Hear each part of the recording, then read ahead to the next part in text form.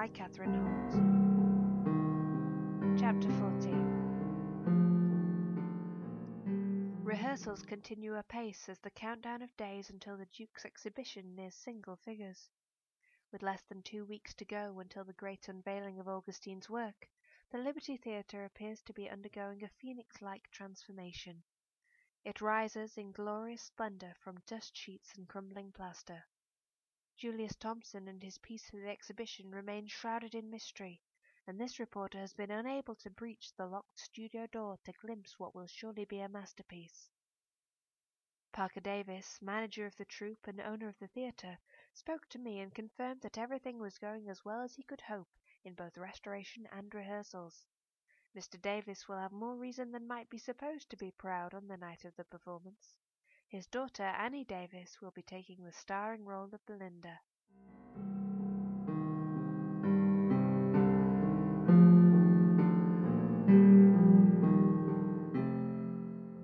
It wasn't going well. Mother hurled the newspaper from the stage, and the tempestuous swirls and flutters of her cape only added to her menace. I had to admit she had really mastered that cape, and her use of it was adding an unexpected flourish to the narrator's role. It seemed to enhance the action on the stage rather than distract from it. I hadn't told her that yet, though. "You need to speak to him, Evelyn." "Happily." I kicked one of the chairs so I could rest my feet on its seat more comfortably. "Why?" Mother shook her head in disbelief before gliding and ruffling down the stage steps and towards me like a thwarted dark angel. "He said she's got the starring role. Her!" She hissed like a viper and pointed at Annie, where she stood on the stage, pointedly ignoring Jackie. "He's just got confused," I said airily, "as she appears to be the main character." "He was at the read-through." With a swoop of her cape, like a bird's wing, Mother sat beside me. "He heard the lines, he heard the parts." "He'll have remembered it wrong." "It isn't the starring role, is it?" "The role I initially offered to you, do you mean? The one of the main character?" "No." I shouldn't have been baiting her, but the truth of it was that I was in a foul mood. "No, you're right. I made the distinction where you didn't. I made the right choice, no doubt about that." She nodded her head firmly before leaning in to whisper to me. "And I didn't like that you put that bit in about her being Parker's daughter. It makes it sound as though this place reeks of nepotism." I rolled my eyes at that. "In the troupe brought to fame by association with your husband's artwork, and in the production directed by your daughter?" "Oh yes, you should have mentioned that instead." "I can see there's no talking to you this afternoon. You aren't making any sense." She rose like a flapping crow and swooped back to the stage. "I brought the troupe to fame," I heard her add quietly. "Can we get started?" I called, clapping my hands. "Where the hell is Parker?" No answer, but all but Annie sighed. "Oh, he's never coming. Can't we cast someone else instead? Or cut out Sir Plume?" Mother folded her arms as she perched atop her narrator's box. "Sir Plume is an integral part of the plot," Annie bit back, "and you know he'll be marvellous." "He hasn't been to a single rehearsal," Jackie added. Annie glared daggers at him and he backed away, knocking into the shadow puppet set and causing it to rock alarmingly. "Hey!" Andrew called, marching across to steady the frame. "Watch where you're going, you clumsy oaf." Jackie looked mutinous and balled his large hand into a fist. "Evie, I am tired of everyone treating me like a fool." "Shouldn't be such an idiot, then," Andrew cut in. Mother snorted with laughter. "Am I late?" Parker shouted from the door, hurrying in as he struggled into his magenta jacket. "I can't find my wig." "No," Annie said, but it was drowned by a large chorus of "yes" from everyone else. "My apologies," Parker said, trying to force his arm into the sleeve, which was half turned inside out. There was a loud ripping noise, and the whole back seam of Parker's jacket had split. "Ha!" Mother crowed. Annie jumped down from the stage to try and help him. "I'm terribly sorry," he said, but I couldn't look at him, not when my head was in my hands. "I wish you'd come to even one fitting, Parker," I ground out from between gritted teeth. "I'll fix it," Annie said. "It just needs another paddle in the back. It can be a different coloured stripe. That'll look even better." I waved them both in the direction of the stage. If we could, please. The stage slowly cleared, with a small tussle between Andrew and Jackson the only violence. Mother, from her box, began her opening monologue. What dire offence from amorous causes springs? What mighty contests rise from trivial things? There came a loud cry from off stage left, and the sound of a slap echoed across the auditorium. Annie made her entrance on cue, but rather than pausing in the middle, she strode across the stage and jumped down. I will not work with him, she shouted as she hurried in my direction. I refuse to work with him. With who? I asked calmly, my already stretched patience almost ready to tear. Jackson! She turned and pointed to the stage, where Jackie's hulking mass peered into view. Man's an animal. I think we should get rid of him. We don't need him. There are plenty of thugs with muscles who can take his place at the drop of a hat. I'm not a thug, Jackie said. He rubbed his cheek. I'm not. What happened? I asked. Annie folded her arms and turned away from me. I don't want to talk about it. I sighed. I'm not going to have him removed from the premises and all our lives if you won't tell me. Jackson yelped in protest. And I'm not going to have him removed anyway, I continued. There's nobody who could do it, for a start. I thought you'd be on my side, Annie said with a sniff. You're supposed to be on my side. I don't know what's happened, so I'm not on any side. I rubbed my hand roughly across my face. I could kill them all, and at that moment I almost didn't think I'd care. Was it about his girls? He said... Annie flopped down beside me and stared down at her lap. You said I was just as bad, she finished in a whisper. I have no comment to make on that, I said. You do both enjoy a good liaison. You said I was as bad as them, as those trollops, she hissed. Ah! Clearly Jackie's time for reflection with my father hadn't brought him to any deeper understanding of Annie. Can we get on? Mother called, her strong, clear voice cutting through the turmoil. I'm growing bored. Annie rose, the picture of anger. She was how I imagined I'd be when I finally unleashed the raging Amazon within, but not so tall. She strode to the stage and let fly a tirade of abuse and expletives at my mother, who returned it all in kind, leaping from her box as she did so. I gathered my things and left them to it. Michael was in my office, perched on the edge of my desk. Good, I said, dropping my notes in a heap on the floor. Within a second I was in front of him, pressing my lips to his. I almost knocked him back onto the desk, but he regained his balance and returned my kiss, if not with equal violence, then with equal enthusiasm. I raked my hands through his hair, pulling his face to mine as hard as I could. I felt his hands over my back, in my hair, on my neck, and I leaned into him, grinding my chest against his, bending my back as far as I could in order to touch him as much as possible. From his lips I moved my attentions to his jawline, so strong and still dusted with stubble like the day before. I welcomed the roughness against my lips. There to his neck, and as I bit his earlobe he moaned my name, pulling me closer to him still. I paused only to gulp in more air, and reached for his cravat to rip it from his throat. Evie, I pushed him back against the desk and climbed over him. Whoa! He grabbed my wrists as I reached for his shirt. What? Don't you want to? I couldn't believe it. He was rejecting me. How could he be? I shifted my hips against his. He was so eager. God, I do. Believe me, but... I shifted my hips again, and he gave a low moan. But not on your desk. Well, maybe on your desk. And will you please get off me? No, he was rejecting me. I felt a little sick and like such a fool. I rolled to the side, catching him with my knee as I did so. He grunted, and I was glad. You should go, I said as I sat up. He reached into his trousers and adjusted himself with a creaky sigh. Jesus. He sat up next to me and reached for my hand. I turned my head from him, but didn't move my hand away. Please know that this is one of the most difficult things I've ever had to do. Oh? I glanced at him from beneath my eyelashes. Oh, yes. He gave my hand a squeeze. But you're so angry. You are, aren't you? I nodded. And I think if we do that as the first time, then that will be the only time. Do you see what I mean? I don't want it to be our only time." He gave my hand another squeeze. "It may sound terribly presumptuous, particularly as it hasn't actually happened yet, but I feel that if it does, then I won't want it to be the last time." "I see." I didn't, really. All I knew was that I seemed not to be in control any longer. He sat with me and held my hand for a long while. I wanted him to leave. I wanted to be alone so I could throw something and shout, then curl up in the shell of my own shame and curse the day Augustine ever picked up a paintbrush.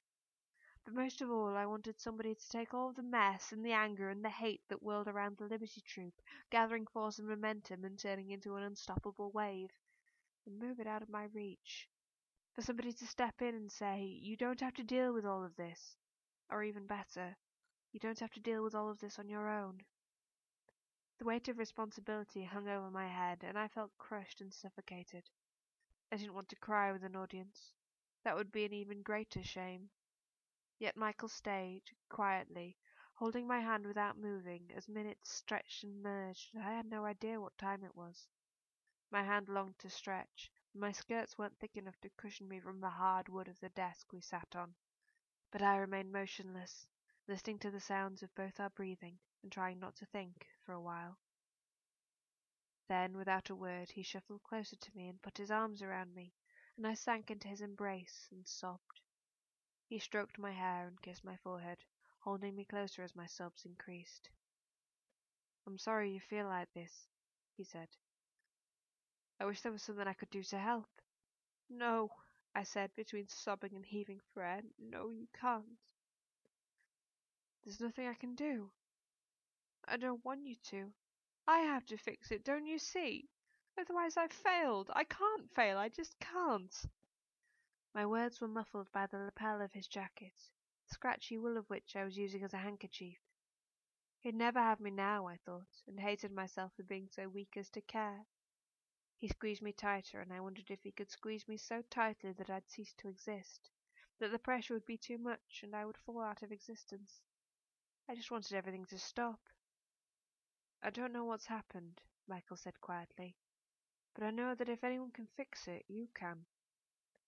I drew back from him then, still keeping my head bowed so he wouldn't see the mess of my face. My kingdom for a handkerchief. I sniffed loudly and resisted the temptation to touch my nose. A handkerchief appeared beneath my eyes, and I hesitated only briefly before grasping it eagerly. "Everything's falling apart here," I said. "Father's been keeping secrets from me. The whole building's covered in dust and sheets, and today, rehearsal was—" I paused, searching for the words to accurately describe the carnage. "It didn't go well," I finished quietly. "Oh, I can imagine that would be upsetting. It feels as though everyone is deliberately trying to make things difficult for me, as though they don't want this to go well. They're just arguing all the time and picking at things. Perhaps they're feeling the pressure too." I nodded.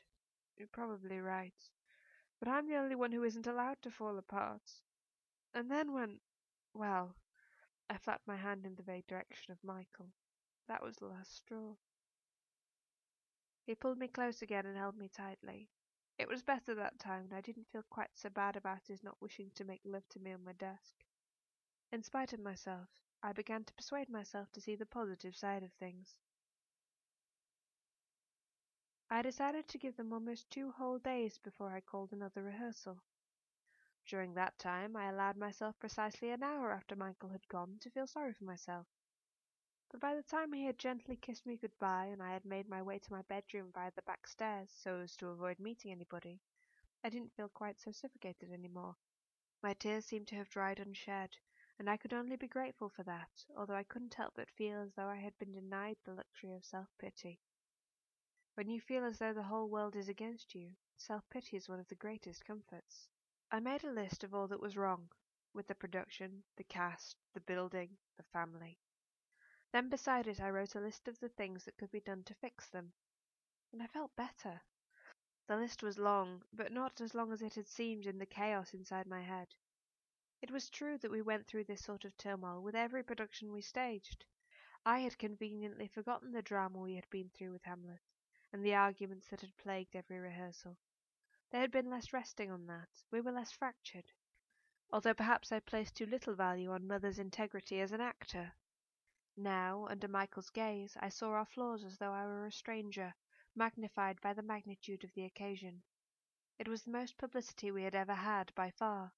Although I prided myself on our productions, I saw now that we were barely professionals, more like a band of children putting on plays for parents and friends. The world was filled with what I imagined were proper people, and now they would see us for what we really were. That was the lowest. That was the rock-bottom foundation on which I was able to construct some hope. We tended to receive almost exclusively favourable reviews. We were fronted by one of the greatest actors of her generation. We had Andrew, the most skilled builder of shadow boxes in the country. We were a lot better than that troupe in Sheffield. Their Macbeth was once described by the Mirror as more a flock of bleating sheep than the Three Witches. As for the personal differences, there was little I could do. My cast separated, prickled and avoided one another, but there was no more fighting. The differences would melt away with a good review, and be replaced by some other drama further down the line. It was what we did. We were in the theatre, darling. There was always drama. For now, though, the theatre was a den of calm. There was no noise beyond the builders, and they kept their personal chatter to a minimum. Although filled with people, my home rattled like an empty machine filled with spare parts. Michael, too, kept himself to himself during those days. I tried not to think about why.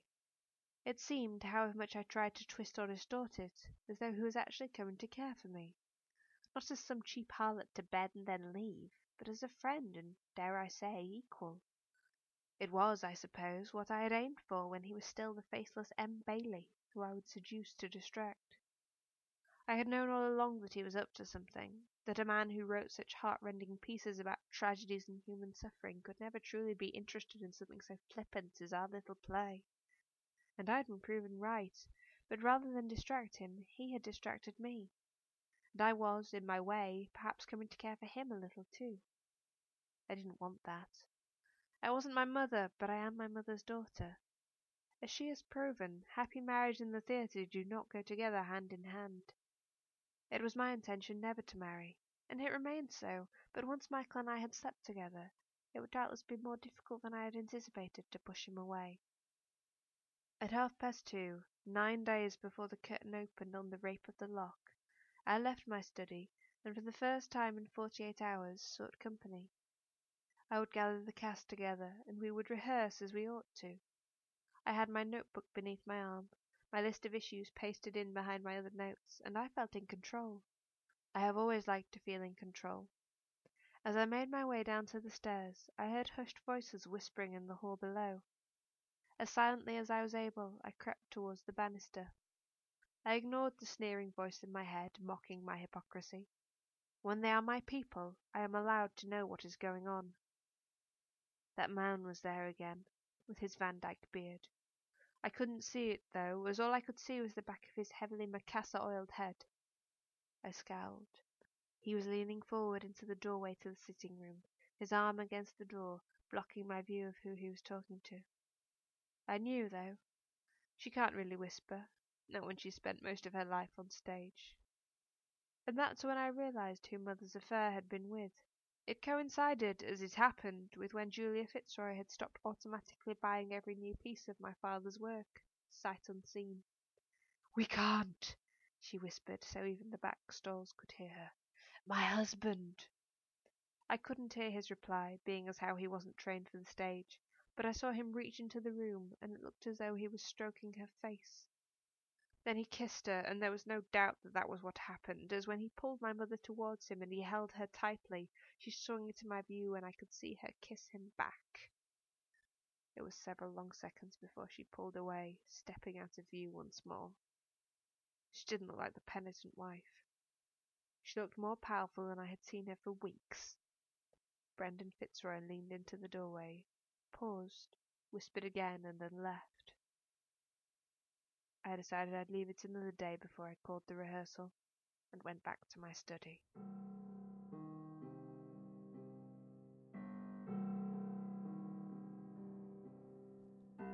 Thank you for listening to the review, written and read by Catherine Holt, with music by Duncan Hewitt.